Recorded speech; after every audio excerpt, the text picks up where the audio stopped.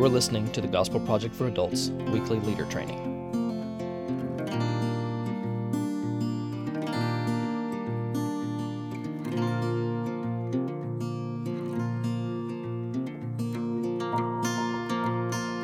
Welcome to this week's episode of the Gospel Project for Adults Weekly Leader Training Podcast. This week we are looking at Unit 14, Session 3, titled A Humbled People. In this session we'll be looking at the prophetic words of the prophet Zephaniah, who brought one major message to God's people: the day of the Lord was coming. To understand the day of the Lord, it's important to know that the Old Testament describes the day of the Lord as primarily a time of significant judgment, such as the Babylonian exile. But Scripture also points forward to an ultimate day of the Lord that we will know as Jesus' second coming, to rescue his people, to judge his enemies, and to set all things right.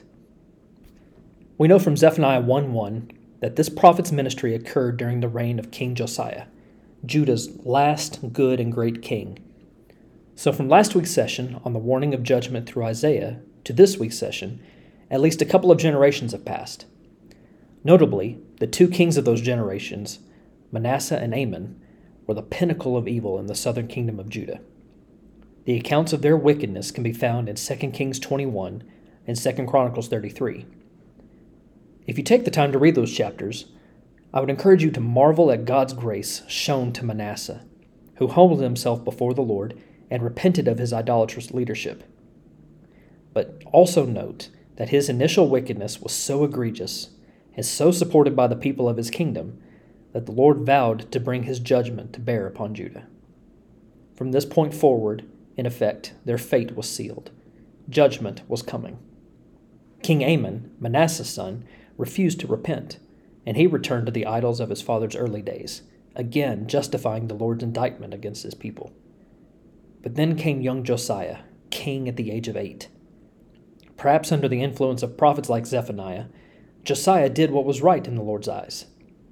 He restored the temple and humbled himself before the Lord at the hearing of his law. The Lord honored this display of a humbled heart by forestalling the coming judgment until after Josiah's death. Zephaniah warned about the coming day of the Lord, a day of judgment earned through the wickedness of Manasseh and Amon. But Zephaniah also held out the hope of God's grace for those who would repent. God's people and the nations were faced with the reality of God's coming judgment, and Zephaniah's message called all people to repentance, to find grace in the face of judgment. The Lord is patient, but his judgment does not delay. It comes in his perfect timing. It comes soon, so the prophet's call was timely and urgent. Humbly come under the refuge of God's grace, or be destroyed in your pride. Zephaniah's words that we study in this session exemplify the proverb from Proverbs 3:34 that is also echoed in the New Testament in the book of James chapter 4 verse 6. God opposes the proud, but gives grace to the humble. To help your group and yourself grapple with the presence of pride in our lives and our own need for daily repentance and humility, use the introduction discussion questions and the transition provided on page 93 in your leader guide. These teaching elements use the metaphor of an oil change for your car, truck, or van to illustrate the need for humility. Everyone needs to get their oil changed, so this direction will connect with everyone in your group and easily help people see the common humanity we all share. It will also identify some of the ways pride affects our everyday decisions, even if we aren't aware of it lurking in our hearts and steering us to please and satisfy our own sinful desires. As we wrap up, make sure to help your group see Christ through the Scriptures today. The prophet Zephaniah warned God's people in Judah to repent of their sins before the coming of the day of the Lord, so that they might survive God's judgment.